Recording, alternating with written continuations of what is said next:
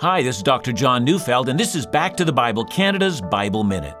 Luke 1:46-48 says, "And Mary said, My soul glorifies the Lord, and my spirit rejoices in God my Savior. For he has been mindful of the humble state of his servant. From now on, all generations will call me blessed." I find Mary to be a fascinating human being. We know that she was betrothed to be married to Joseph, and when she was impregnated by the power of the Spirit, her mind wasn't taken up in the obvious complications that lay before her. Instead, she was overwhelmed that someone who, as unworthy as she was, would be chosen by God for this honor. Mary's an example for all of us. When God blesses us, maybe we should learn to bless God in return.